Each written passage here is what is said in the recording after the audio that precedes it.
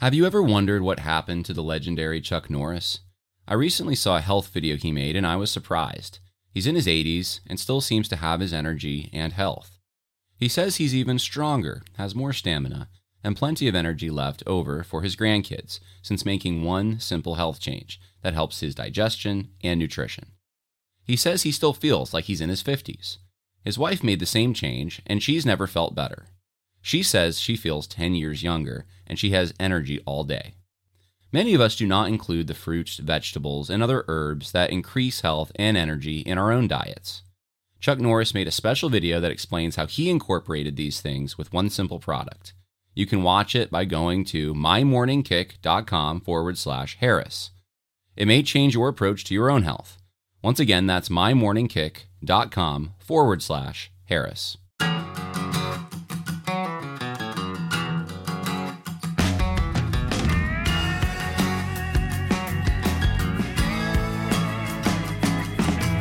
Welcome to the Conversations That Matter podcast. I'm your host, John Harris, to talk about the new president of the Southern Baptist Convention. That's right, it's another episode for you Southern Baptists. I've had a number of those over the last week because the convention was last week for the country's largest Protestant denomination, and it's important who runs that denomination. They get to appoint the committee heads and trustee board members, and they have a lot of influence, and so it's important to know who that person is. And some I probably are wondering why I haven't done more on Bart Barber. I mentioned him a few times, and there's a few reasons. I think one is that I never took him seriously, and I didn't think most people did. He's kind of goofy. Some of the things he posts on Facebook, which I think I'll probably show you in another episode, some of those, because have an idea for an episode on just some of the silliness that is coming out of otherwise people you'd expect to be more mature in the halls of institutional power and leadership in the largest Protestant denomination. You just would think there would be a lot more maturity, but there doesn't seem to be. And Bart Barber was just at the center of that in my mind. And back in my days when I was on Twitter, I just didn't think that I would ever see him in a position of leadership. Of course, when he decided to run after Willie Rice resigned, and I did do some work on Willie Rice, he was a lot more straightforward of a candidate. I thought that Bart Barber was going to be the next president. I didn't really want to say that publicly, I didn't want to discourage Southern Baptists, but I knew he was probably going to be the next president, despite the fact that he was the weakest candidate they could probably come up with. And that was the only thing that I had this slight thing in the back of my mind where, I really did think that liberals, because when you say liberals, they automatically get all bent out of shape about we're not theological liberals in the old-fashioned sense of the conservative resurgence. Yeah, we know that. We know that. I've talked about that a number of times. So when we're talking about the postmodern liberals of today, and much more insidious and in a sense dangerous, just because you don't know exactly what they believe. But those people, the people that are more on the social justice side of things, I knew that they had the upper hand. There's no doubt in my mind they had the upper hand, and they're going to get their way at the convention. It's in Anaheim.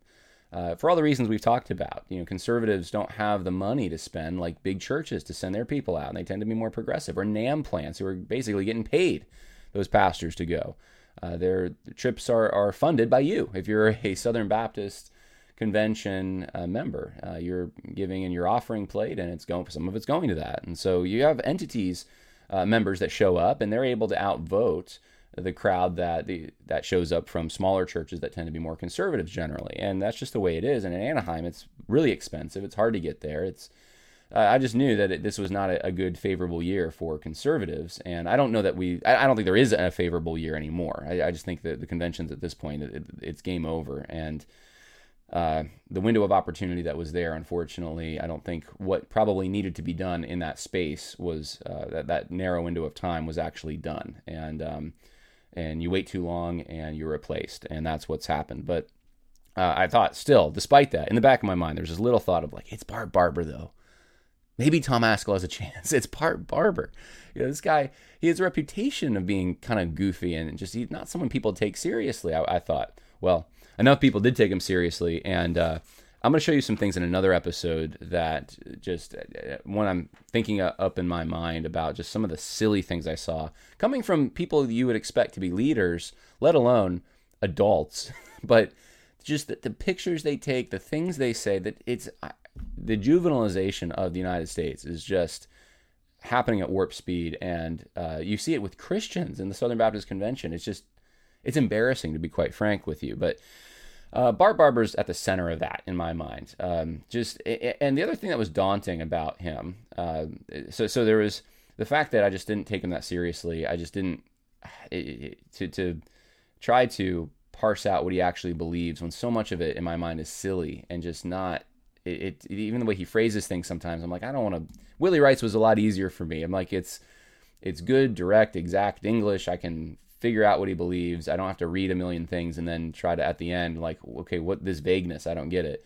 But the other thing about Bart is he's got stuff going back like 25 years on his blog, and I just to try to reconcile positions that he's had when so many of them are vague or contradictory or just they've changed. I was like, I don't know. I don't know about this. So I've tried to narrow the scope as much as I can. It's probably going to be like 5 or 6 years. It's going to be more of his recent positions. I do mention one of his older positions just as an example of here's a guy that that at one time did hold some different beliefs. And I think, or at least he was public about beliefs that he probably wouldn't be public about today. One person said to me, not my opinion, but one I'm considering, this is a guy who was conservative, who has pretty much, he's decided to change himself to match what the halls of institutional power would require of him. Now, that's an opinion that's out there, and it's one that I think is a possible explanation for explaining what he's doing here. But he probably wouldn't say that about himself, I'm sure. And it could be that just he's legitimately changed his mind or changed his emphasis on things. That's possible. But I think what we do have that's publicly available from the last few years is important for people to know. And I think they'll see at the end, you'll see at the end of this, if you're Southern Baptist or otherwise, where the denomination is going, perhaps, just based on this. This is the person at the helm. This is what they believe. This is where the denomination is going to be heading. And it's not to good places, unfortunately. So before we get to that, let me just make you aware of a special deal at GoldRiverCO.com, Gold River Trading Company. You can get some good iced tea for the summer. You can also get warm teas or hot teas if you want that. I don't know why you'd want that unless you're in northern Canada or something. But for this summer, I'm drinking some Gold River iced tea. It's refreshing, it's strong, and of course it's from a company that shares your values. They're patriotic, they are pro-Christian, and they employ American workers. And if you type in the promo code CONVERSATIONS on your way out in the checkout while you're paying for it, you'll get 10% off your order. So Gold River Trading Company, GoldRiverCO.com, fresh iced tea. Now, let's talk about this whole thing with Bart Barber, the new president of the Southern Baptist Convention, and some of his more recent views that he stated, at least as much as we can tell, on important issues that affect the Southern Baptist Convention. And so we'll start off here with social justice and talk about what his views on that, more broadly speaking, are. After the Shepherd's Conference Q&A from 2019, some of you remember that. That's where Al Mohler pretty much lost it on Phil Johnson, and there was a disagreement on stage. Bart Barber says about that the Q&A mentioned explicitly the danger of seeking cultural approval rather than faithfulness to the revealed truth of Scripture, that much of what goes on in our nation under the heading of social justice is precisely that is clear to me, and I agree that this is bad. So he's saying there is something bad about social justice when you're trying to seek cultural approval. But his whole thesis here is that what actually is at stake here, the differences between the people on stage at that particular event, were not fundamental disagreements over epistemology, metaphysics, and ethics, or the gospel. They were actually disagreements over motivation. He says, it seems to me that these debates may arise out of differing perspectives about the motivations behind those who advocate for social justice. So, instead of fundamental disagreements, diametrically opposed views, religions in conflict, this is not about that. This is just about different motives, different motives for doing the same thing. This is the way that progressive evangelicals from the 1960s, even and 70s, have this is the exact strategy they use to try to infiltrate conservative denominations. And they'll say, well, it's not, social justice isn't bad. It's the motive. I mean, there's a biblical social justice out there, and it looks pretty much the same in many ways, but we can forward that. We can try to achieve that goal and just use Bible verses instead of Marx. We don't need Marxism. We don't need the world. and their approval. We just need Jesus, and Jesus says to do these things. And so they Christianize it. And that's how it always works, just about. Well, Bart Barber says it's about motive, and there is a bad motive, and that's seeking cultural approval. But there's a good motive, he says. He says this: the gospel, as revealed in Scripture, is supposed to be esymplastic, which means unifying. And sometimes Bart uses these big words, and it seems out of, it's just like, wait, what? Like the rest of his grammar and everything doesn't seem to be that elevated, but then he'll insert these words. But there's a way, he says, of seeking social justice that arises solely out of a longing to see that biblical truth exemplified in our churches. That, I think, is a good thing if done well. So, as long as your motive isn't seeking cultural approval, but rather seeking biblical fidelity, then you can do social justice, right? So this is, I think some would think, oh, good, he's against social justice when they read this. And it's like, no, actually, it's the opposite. He's for it as long as the motive is correct. And it's sneaky stuff. Because there's so many words here, and there's so many good things he says, but you got to get to the heart of what he's saying. He's saying the disagreement's over motives. So that's the fundamental disagreement. And as if your motives are okay, then you can seek social justice. He says evangelism is a social justice issue because historically it has been by means of evangelism that social stratification of churches has been avoided or busted up. God adds to the church as many as are being saved, and they aren't all alike. You wonder if he even understands social justice. It's weird. It's just a weird tweet. Evangelism is a social justice issue. I'm sure the people who really, the founding fathers of social justice, the great thinkers of social justice, I'm sure that Rousseau and Marx and Gramsci and Foucault and the Frankfurt School and Derek Bell, and I'm sure they're all thinking, man, evangelism, that's part of our goal. Yeah, right. Don't tell me this isn't trying to take something popular in the world and then Christianize it, or try to be included in it, or try to find an attachment that one can make to it so as to somehow say we're part of this.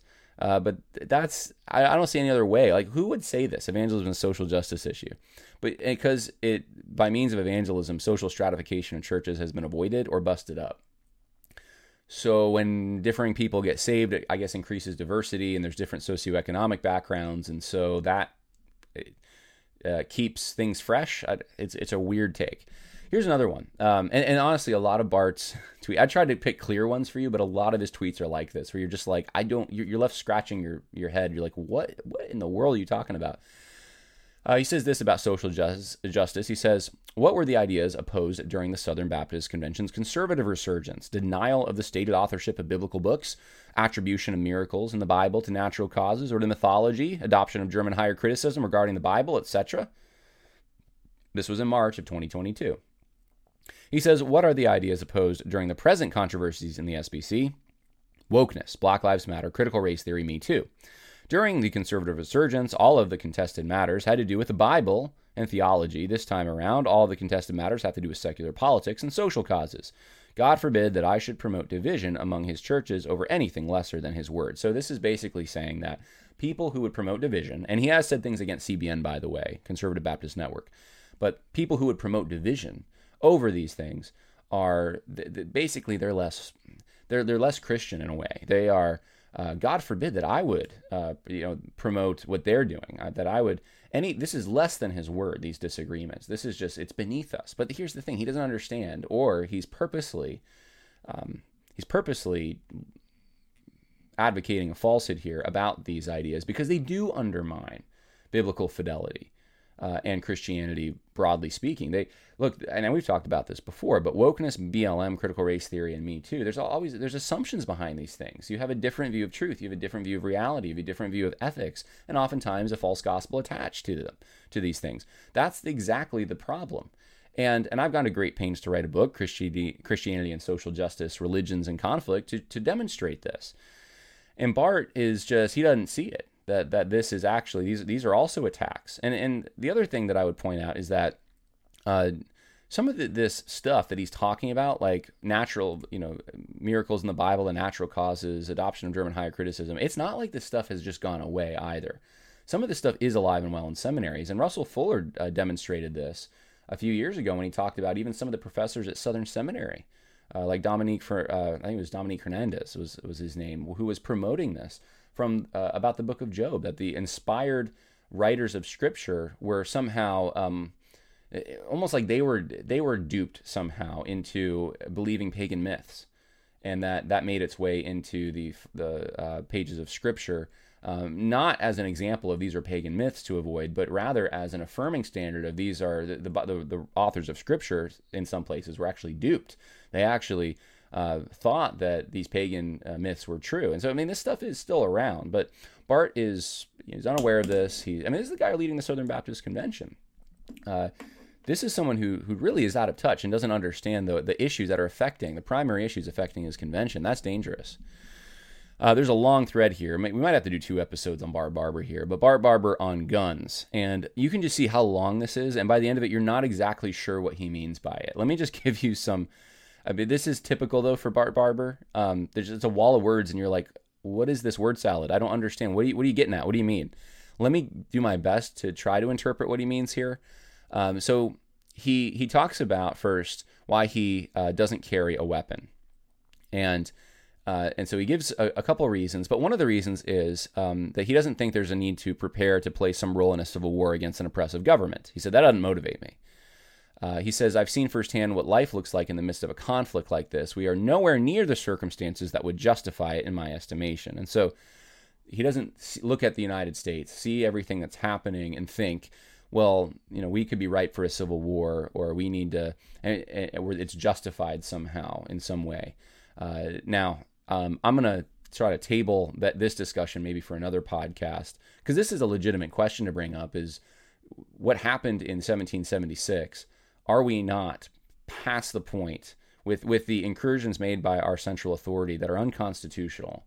Are we not past the point of that they were in 1776 for some kind of a conflict of some kind, or at least a jurisdictional friction between states and the national government? And of course, if you did have an effort to really nullify or secede, you may have a wartime. It may come to shots being fired and things. And so this is a circumstance that is possible when you look. I mean, you look at what happened at the election last time. I think we were close to some real civil conflict, and so Bart is saying no. This is in 2022. This is June 2020. June of 2020, when you have American cities burning down, and he's like, nah, we're not. Nah, nowhere near that. Don't need a gun. He also says, I've come to doubt the likelihood that in that rare situation in which I would need to draw and use a firearm for self-defense, I would actually remember to do it. Police officers trained to use weapons constantly. Apart from having that training, I'm skeptical. So I'm not going to bother with getting a license and then lugging around some uncomfortable firearm for the reasons I've given. I support your right to do it. I'm not going to do it. So he's saying, he says you have the right to do it, but at the same time, he's giving you all the reasons why you really don't need it. And then, and why police are way better equipped than you. And then he talks about all the different things that in the country, in the rural area, that you'd need a gun for. And he says it's maybe more common than some people realize to need a gun as a tool out on the land.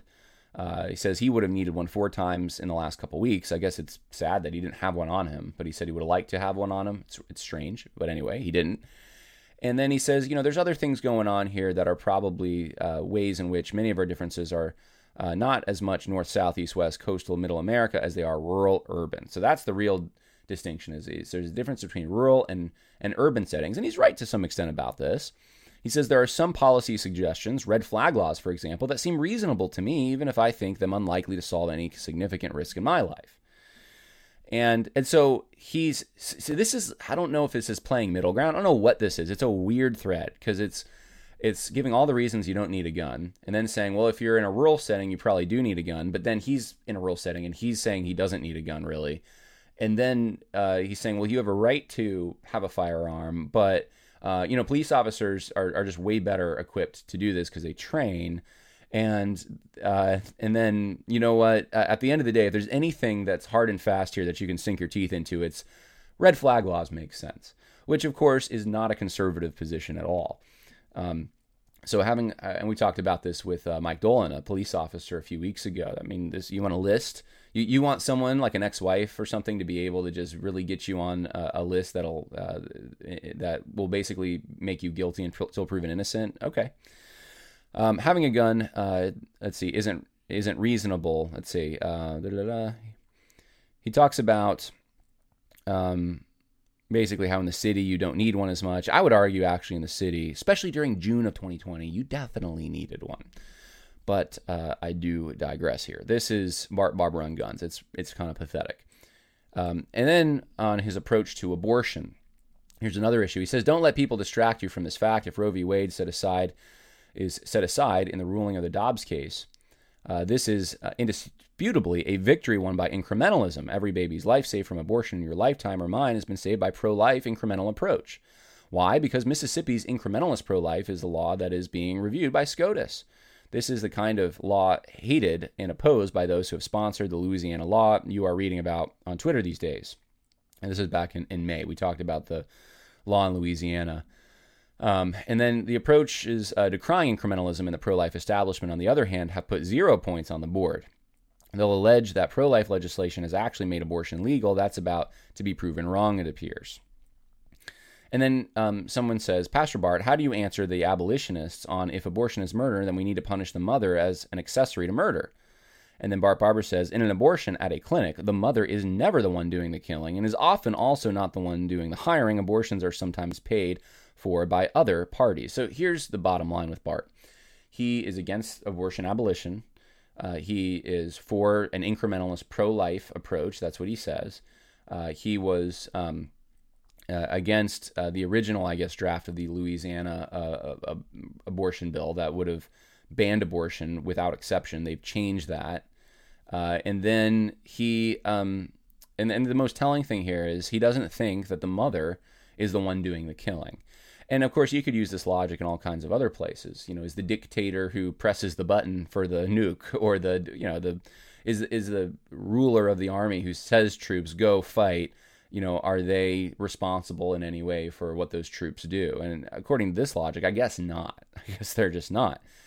So of course the mother has a partial responsibility here. Of course, you know, if now, are there situations where you could have someone who, you know, drugs I don't know, I'm thinking hypothetically here. I can't think of a concrete situation, but they drug someone and bring them to the clinic, and there's an operation that takes place, and there was no choice made by the mother, I suppose. But like what is that? Not even 1% of the cases. I mean, the mother, maybe with pressure from her parents or other, you know, her boyfriend or something, it could be, but it doesn't get her off the hook that if she's choosing to go have an abortion, that is murder.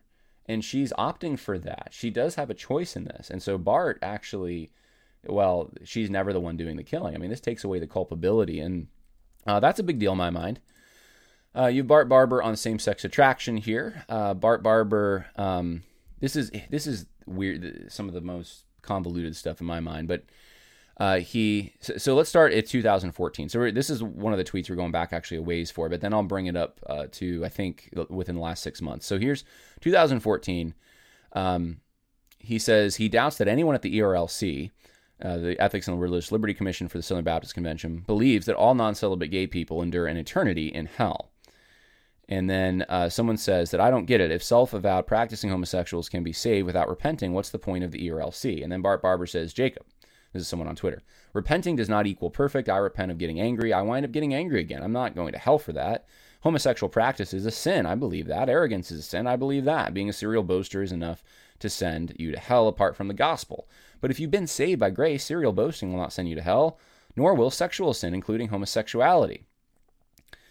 So this is, again, it's like you could find something in this to kind of like agree with, in the sense that, like, okay, well, I suppose, yeah, if your sin is covered by the grace of God, then yeah, Jesus has paid for those sins. At the same time, like, repentance is the fruit, is the evidence of an action, that the work of God has been done in your heart, that their grace has been extended to you in such a way that you've become a child of God and been born again. If you don't have sanctification, you don't have an ongoing work of repentance. If you're habitually committing sin, and there's, you know, this is part of your lifestyle, And homosexuality is, I mean, certainly something like that, which is not even, this isn't a natural affection even. This is something that, decisions to sin are made that bring you to this decision. And if you just keep doing that habitually, then you should probably be examining yourself. Who are you? Are you an actual believer? And this isn't to say the grace of God can't cover those sins. Grace of God can cover murder. Grace of God covers anything. But when the grace of God covers these things, a work is done in someone's heart. And so there's repentance. And that's the characteristic of the Christian life, is an ongoing sanctification process, an ongoing repentance, looking more like Jesus Christ. Sure, there's sins that come up in that, but the trajectory is going to be one of going up. And so Barth doesn't make these qualifications, and it would seem, especially in this period of time we live in now, and even in 2014, man, these are important qualifications to make if you're going to make a statement like that. So serial, I mean, he uses the word serial boasting, serial homosexuality won't send you to hell. Yes, it will. Yes, it will. If that's who you are, if that's what you're doing, if that characterizes you, and I mean, this is exactly what sends you to hell, just like boasting and sexual sin and some of the other things he mentions here, or lying, or disobedience to parents. I mean, all these things do, these sins. And so, yes, the grace of God comes in, but if there's no change after the grace of God comes in, and you're a serial homosexual, then you better start asking yourself, was I saved? So the point is, this is Barth, and this is why it's hard, and why I didn't even want to do necessarily an episode on him before, because I'm just like, man, parsing this stuff out is difficult sometimes, because it's like he says some true things here, but then it's like, why does this hit you as wrong? Because the note at the end of this is, yeah, you could be a serial homosexual. It's like, how about, no, you can't be that. That's not part of your identity. That's not who you are. Just because you sin sometimes, that doesn't make you a serial sinner. That makes you a child of God who's repented and is repenting, who is on that upward trajectory of sanctification. That's the important thing to emphasize. Here's something more clear. Bart Barber weighs in on this situation with Marcus Hayes. For those who haven't heard about this, Marcus Hayes was actually, he preached at the pastors' conference this year, but he was candidating at First Baptist Church of Naples in Florida. There's a whole documentary about it on YouTube, Enemies Within the Church, the story of First Baptist Naples. You can go check that out. But Marcus Hayes says this on stage while he's candidating. And then question is brought up to Bart Barber about what Marcus Hayes said. And what do you think about it, Bart Barber? And I'm going to play you that clip. So here we go. Homosexuality it's a sin. Now, maybe somebody even in this room, you may have same-sex attractions. I don't know. I would say that's not a sin. To identify something that is a sinful temptation as part of your nature, and in effect to say to God, I'm going to have this disposition to violence or retribution, and that's just part of who I am, and it's not something you'll ever be able to touch or change. I think that's something that's sinful. It's a sinful denial of the power of God to do something. Amen. Now, does the word same-sex attraction, when Marcus Hayes is talking about it, mean the fleeting temptation that you think you'll be delivered from?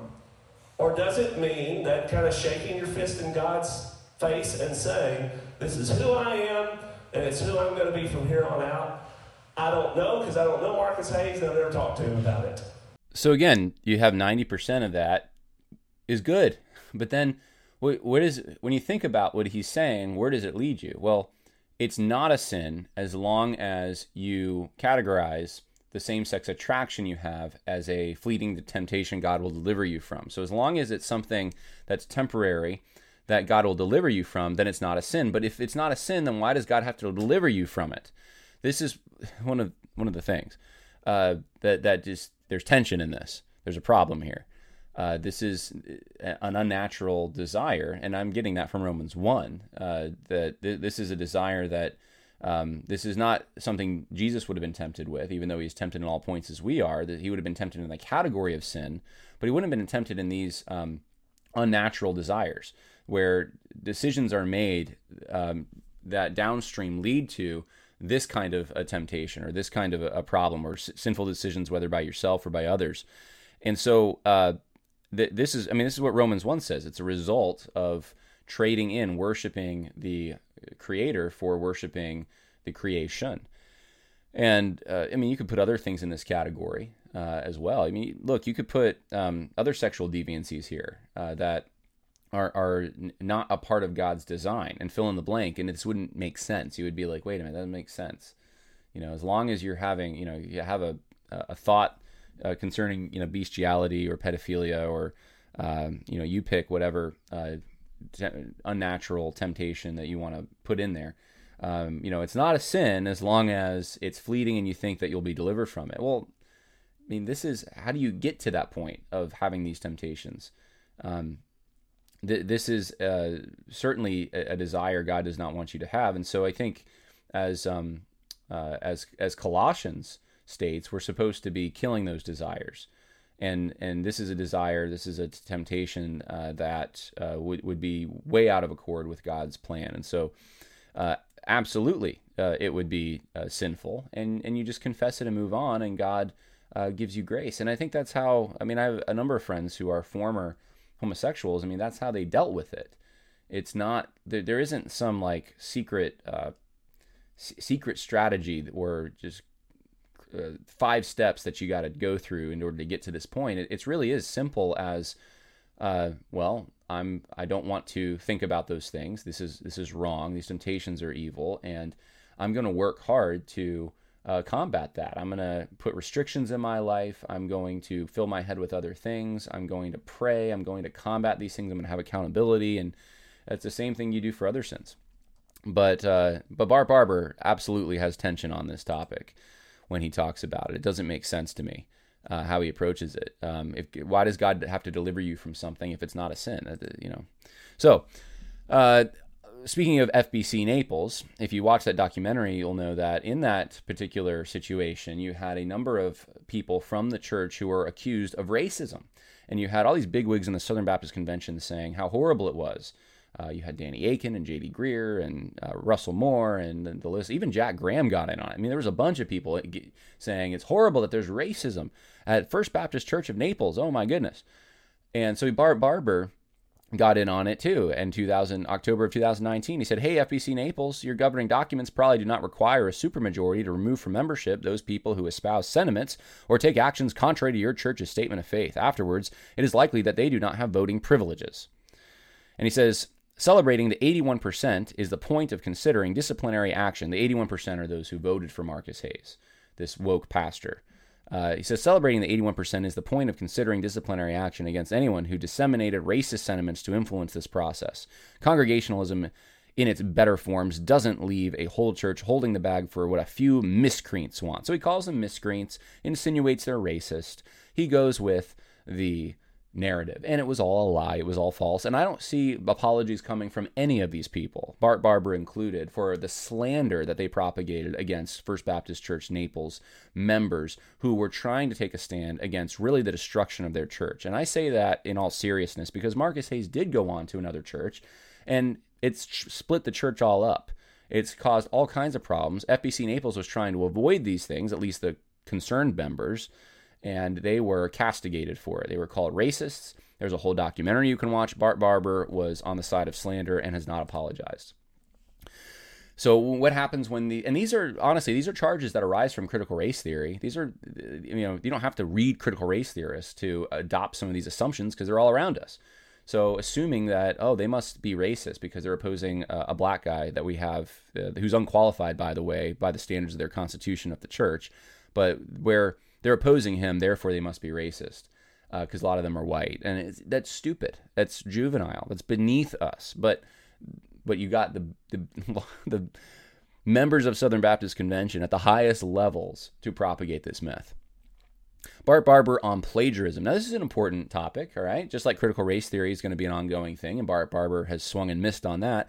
What about plagiarism? Where's he at on this? Well, you have the former president of the Southern Baptist Convention being a serial plagiarist. Bart Barber says a few things. Let's go to the Twitter thread first from September of 2021. He says, Mark's gospel is Peter's account given without any attribution at all. Plagiarism is an academic standard that wasn't even invented until centuries after the Bible had already been written. It is a man-made protocol of how to indicate the sources of published academic work. And then someone says, Bart, I honestly didn't think we need to hold God responsible for plagiarism. If I remember correctly, the scripture is God-breathed, not man-copied. And then Bart says, well, now it's both, isn't it? Do you deny that Mark's gospel is Peter's account offered without attribution? The point you just made is simply that God inspired Mark to plagiarize Peter, which wasn't sinful, which didn't compromise his holiness. Why? Because plagiarism is a man-made standard. Invented centuries later, it is not sinful in and of itself. It is only sinful if you're bound by some sort of obligation to an authority who requires you to do work by this man-made standard.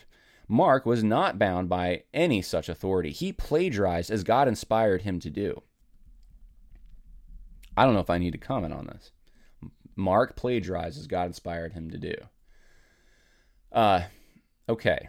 Well, if plagiarism is okay, then I guess all the seminaries that Bart Barber now is responsible in part to appoint, trustees for and manage in some way, they guess they have some bad standards because they actually plagiarism is like the cardinal sin of academia.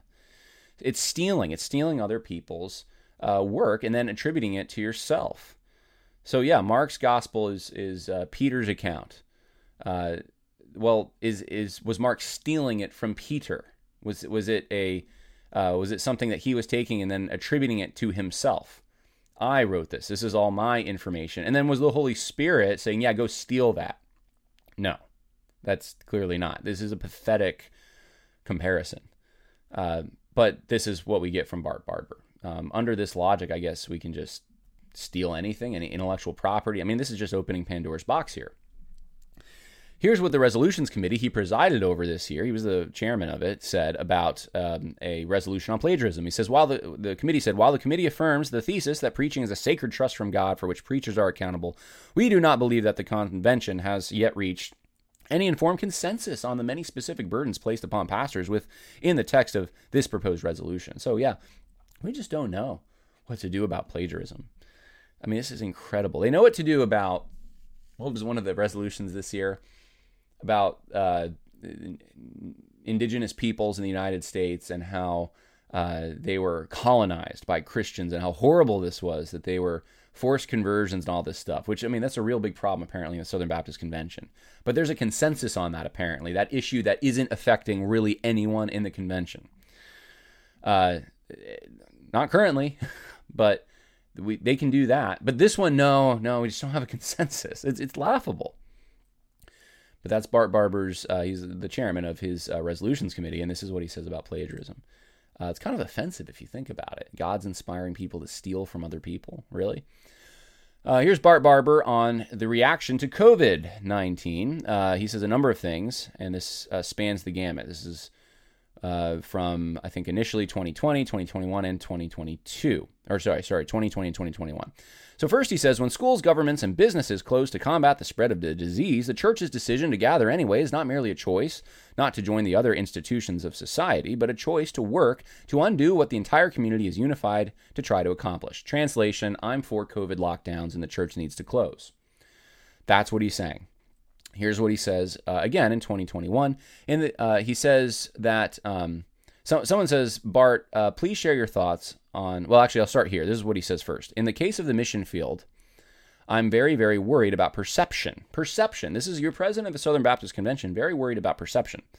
Our church, now, just remember what he said about social justice, that wanting the approval of the world was a bad motivation for social justice. Wanting the approval of the church, good motivation, or the approval of God, wanting to practice biblical fidelity, good motivation for social justice. Here he's saying he's now worried about perception. Perception. What does the world think about us? Our church staff is entirely vaccinated, for example, although our membership is not. Even if a church staff member accidentally spreads COVID, all know we did what we could to prevent it. So worried about perception. I mean, I hope they didn't require this at the church, but the whole staff's vaccinated. But worried because, man, some of them aren't. Some of the members aren't. What happens if we have an outbreak? I mean, what's the perception going to be? Here again, and this is the biggest one of all, Bart, please share your thoughts on the IMB, International Mission Board for the Southern Baptist Convention, their vaccine mandate. So they mandated every missionary had to be vaccinated to go on the mission field. In fact, many missionaries came home, never to return to the mission field. I know some of them because of this. And here's what he says. I appreciate any response or thoughts you have. Bart goes, I support it. He supports it. He supports the COVID vaccine mandate for IMB missionaries. Once you go overseas to do missionary work, so many other variables are at play. If you walk into a village and bring a deadly disease, the doors that get shut there may never be reopened. Now, I think I'm probably about as far as I can go on YouTube talking about this particular issue. However, I will say this, there is, and I'll be very cryptic about it, but I did get an email about some of the effects of some of this treatment.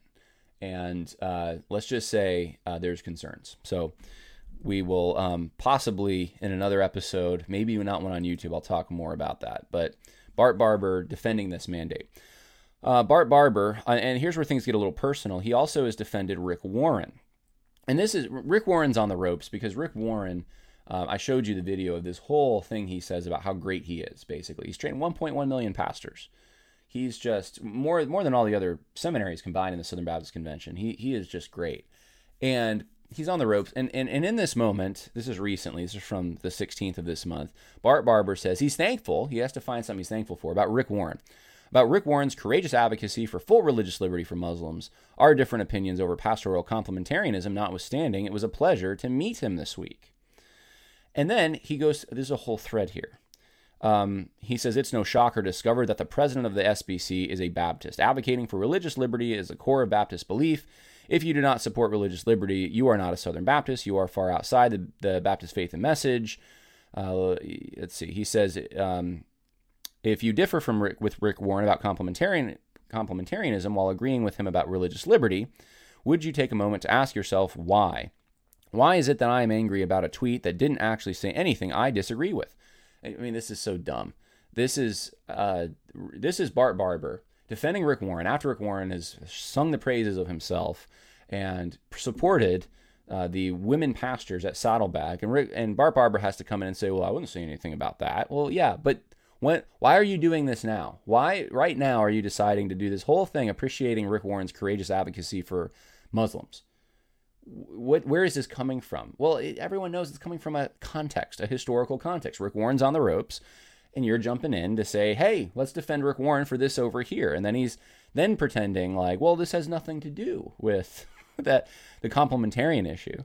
Why would you object? Just anyone's daring to say something nice and true about someone else at a time when everyone else is fighting. What makes me angry about someone's accentuating the positive, accenting the positive, especially when he's already on the record about this question right here on this platform multiple times. And actually, I don't know if I can read more of this. This is just gets ridiculous. All right, so here's the thing. Here's the question, I think, that lies before us a little bit about religious liberty. And I just want to do a little detour on this because I think you're going to have it come up again.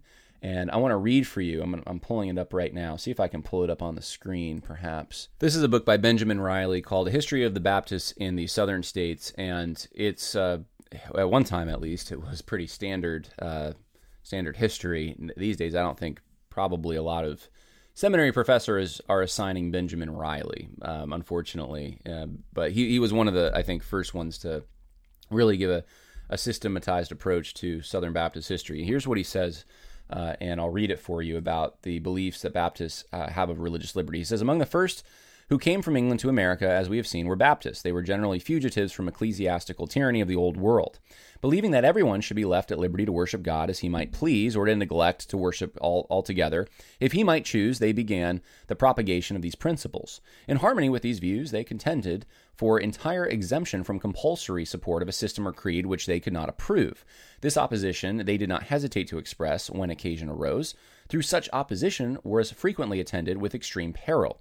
When, therefore, a taxation on the part of the establishment was resisted by dissenters, which included others besides Baptists, the persecutions against such oftentimes were violent.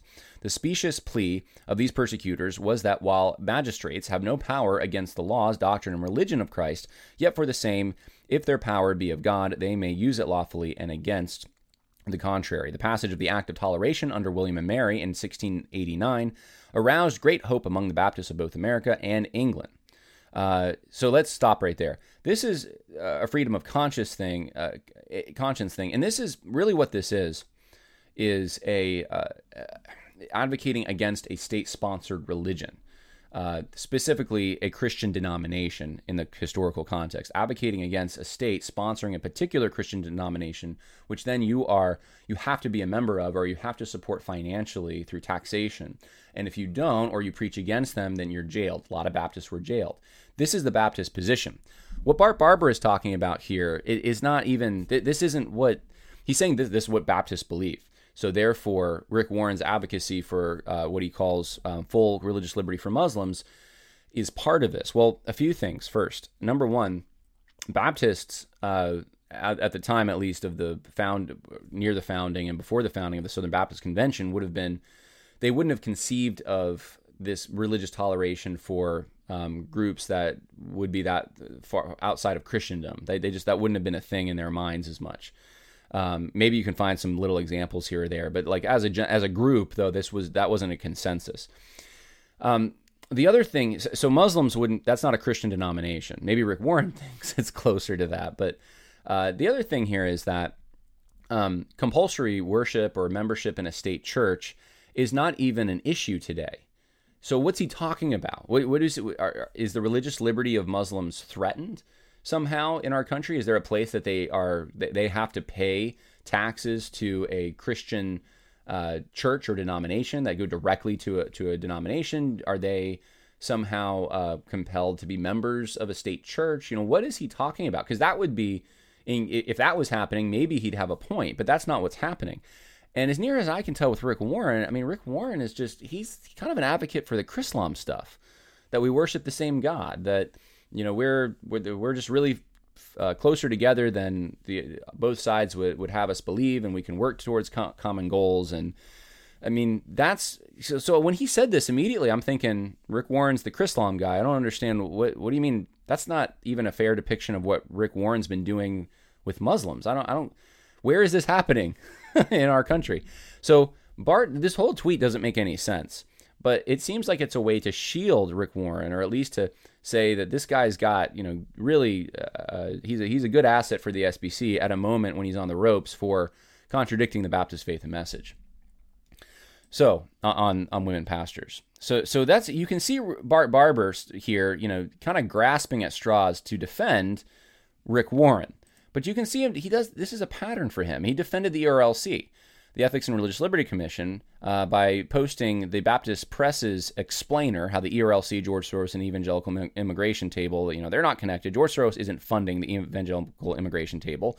And Bart Barber calls the claim that Soros money is going to the Evangelical Immigration Table a huge deliberate lie. A huge deliberate lie. And this is, I think he was serving at this point on the board for the ERLC in some capacity when he posted this. Unfortunately, though, this is true. George Soros money, Open Society's money, has gone to the National Immigration Forum, and the National Immigration Forum is connected to the Evangelical Immigration Table because it's really what inspired and started the Evangelical Immigration Table. In fact, you have Open Societies putting out documents bragging about what Russell Moore, former head of the ERLC, has done. They're taking credit for Russell Moore, at least some of what he's done. So Bart Barber is definitely in the wrong on this. And this is someone who had an affiliation with the ERLC at the time, and yet doesn't seem to know this. This is not someone you want running your convention, but here we go. So he is in part having a lot of influence on the convention as president. So you have him defending the indefensible here. You also have, let's see. Well, let's just say this is one of the slides I wanted to show you. You have things from the past, and I dug up a few things. I'll just show you one though, because it just would take me so much time to just put everything else that he said from his blog in order. But you go back to 2007, Bart Barber was saying things like this: I believe that it is impossible for the Southern Baptist Convention to do anything about sexual abuse problems, sexual predator problems, that both enjoys any chance of making a substantive positive difference and does not violate Southern Baptist polity. That was in 2007. Yeah, Bart's now making videos on his Twitter saying how important it is. It's the most important work he does, perhaps, to appoint people to a task force to address the sexual abuse in the Southern Baptist Convention. I mean, this is totally a different tune than he was singing in 2007. And there's a number of things like that that cause people to wonder whether or not he's changed positions in order to be in the place where he's sitting now. So why was he elected? This is my opinion.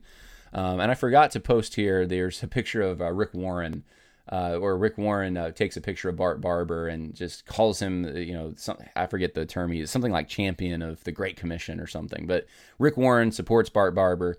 A number of people did, but these were interesting to me. This guy named Nate Brooks on Twitter, he goes, even though I agreed more doctrinally with a different candidate, I voted for Bart Barber because winsome is as important as reformed. The more reformed candidate has declared our convention to be slipping into apostasy, vilified those supporting abuse survivors, etc. Winsome. And I've made this point for years. I saw it at Southeastern. I thought, wait, everyone, you can disagree on creation evolution, or at least you can. Yeah, you can. You can disagree. You can think there's some kind of evolutionary process that God used. You can disagree on Calvinism, Arminianism. You can disagree on eschatology. You can disagree on cessationism. Those are all fair. You can disagree on those things and be a professor at Southeastern. But guess what? You're endangering your job when you disagree on social justice issues. You just are. And that just shows you there's a new orthodoxy. That's all it shows. It demonstrates there's an unofficial statement of faith that people are following, or at least not violating. They must be careful to make sure they're in the bounds of, that is beyond or more important than even soteriology. That's where we're at. That's why this is a different religion. So you have James Merritt here saying, congrats to Bart Barber on being elected SBC president. So proud of the SBC for the vote. Let's see. Our convention is headed in the right direction, and there is no drift, all caps. None, all caps. Ignore anyone who says otherwise. Right, yeah, there's no drift. And that's, I think, why Bart Barber was elected. The elites liked him because he would defend them.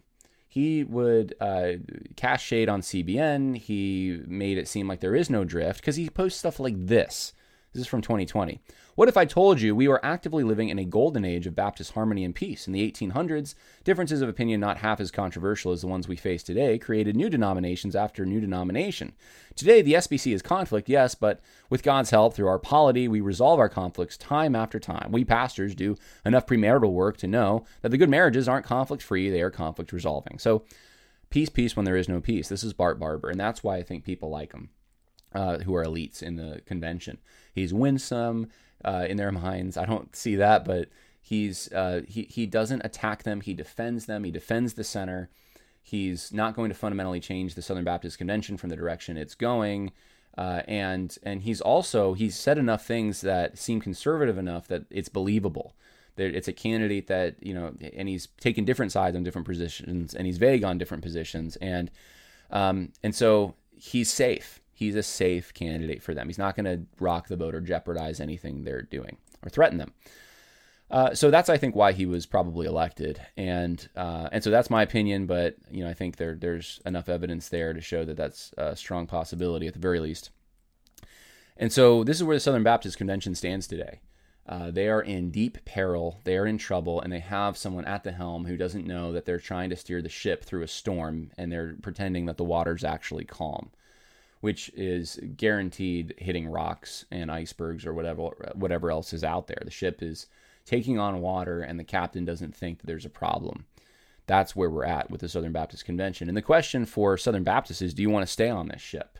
Do you want to keep contributing to the effort to change the, make sure that the sails are in the right position and try to get the water out of the ship? Do you want to try to keep bailing it out when you have a captain that's bent on crashing it into rocks? And I think the answer should be obvious. But if you're going to stay on the ship, then you're going to have to fight. It's going to be, and this is one of the analogies that has been used, which I'll probably show you in an episode coming up. But on the conservative, some of them have said that they want to take the ship. And Ed Litton actually posted recently, keep the ship. And so there's a tug of war going on here using that very analogy. But I think it's an apt analogy. What direction is the ship going? It's going towards a waterfall. It's not good. It's going to be bad. And and you have someone who's incompetent to actually handle the real problems at the helm. So it's a sad commentary on the state of the Southern Baptist Convention. But I have to always remind everyone and that the Southern Baptist Convention isn't the kingdom of God, and God's still doing a work. And so just remember that. It's important that we know the truth. We don't want to sugarcoat it. We don't want to be just Pollyanna all the time. And certainly this podcast is not that at all. But, we want to know the truth, but we also want to remember that God's doing a work. He truly is. I actually just got, I just thought of this, so I'll just mention it.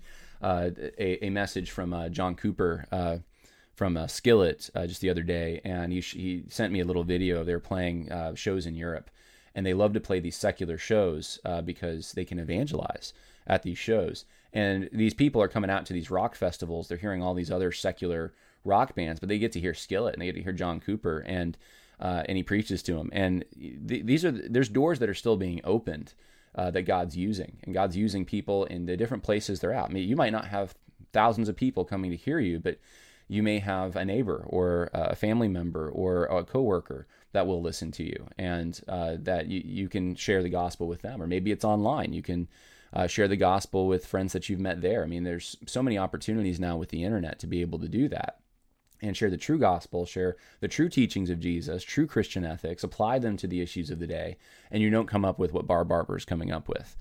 And so I'm just hopeful that more resources, more people are going to see the just train wreck that this that Bart Barber presidency is going to be.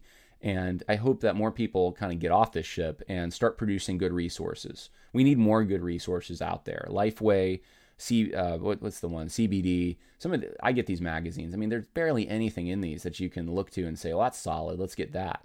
Most of the stuff being produced right now isn't that great. And so what we need is good Christians who understand the gospel and Christian ethics, and to start producing these resources. And hopefully I'm one of those people, but there's going to be more. And let's not waste our resources trying to take back a convention that just is hopelessly adrift in a stormy sea.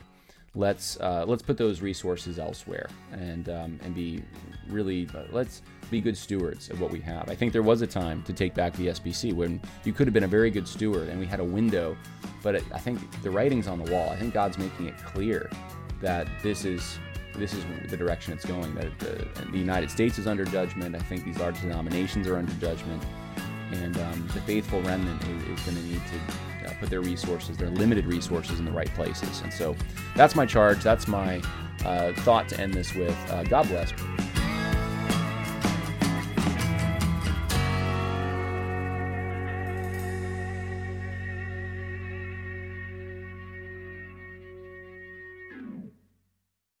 When you visit Arizona, time is measured in moments, not minutes. Like the moment you see the Grand Canyon for the first time. Visit a new state of mind. Learn more at hereyouareaz.com. When you need mealtime inspiration, it's worth shopping Kroger, where you'll find over 30,000 mouth-watering choices that excite your inner foodie. And no matter what tasty choice you make, you'll enjoy our everyday low prices, plus extra ways to save, like digital coupons worth over $600 each week. You can also save up to $1 off per gallon at the pump with fuel points. More savings and more inspiring flavors make shopping Kroger worth it every time. Kroger, fresh for everyone. Fuel restrictions apply.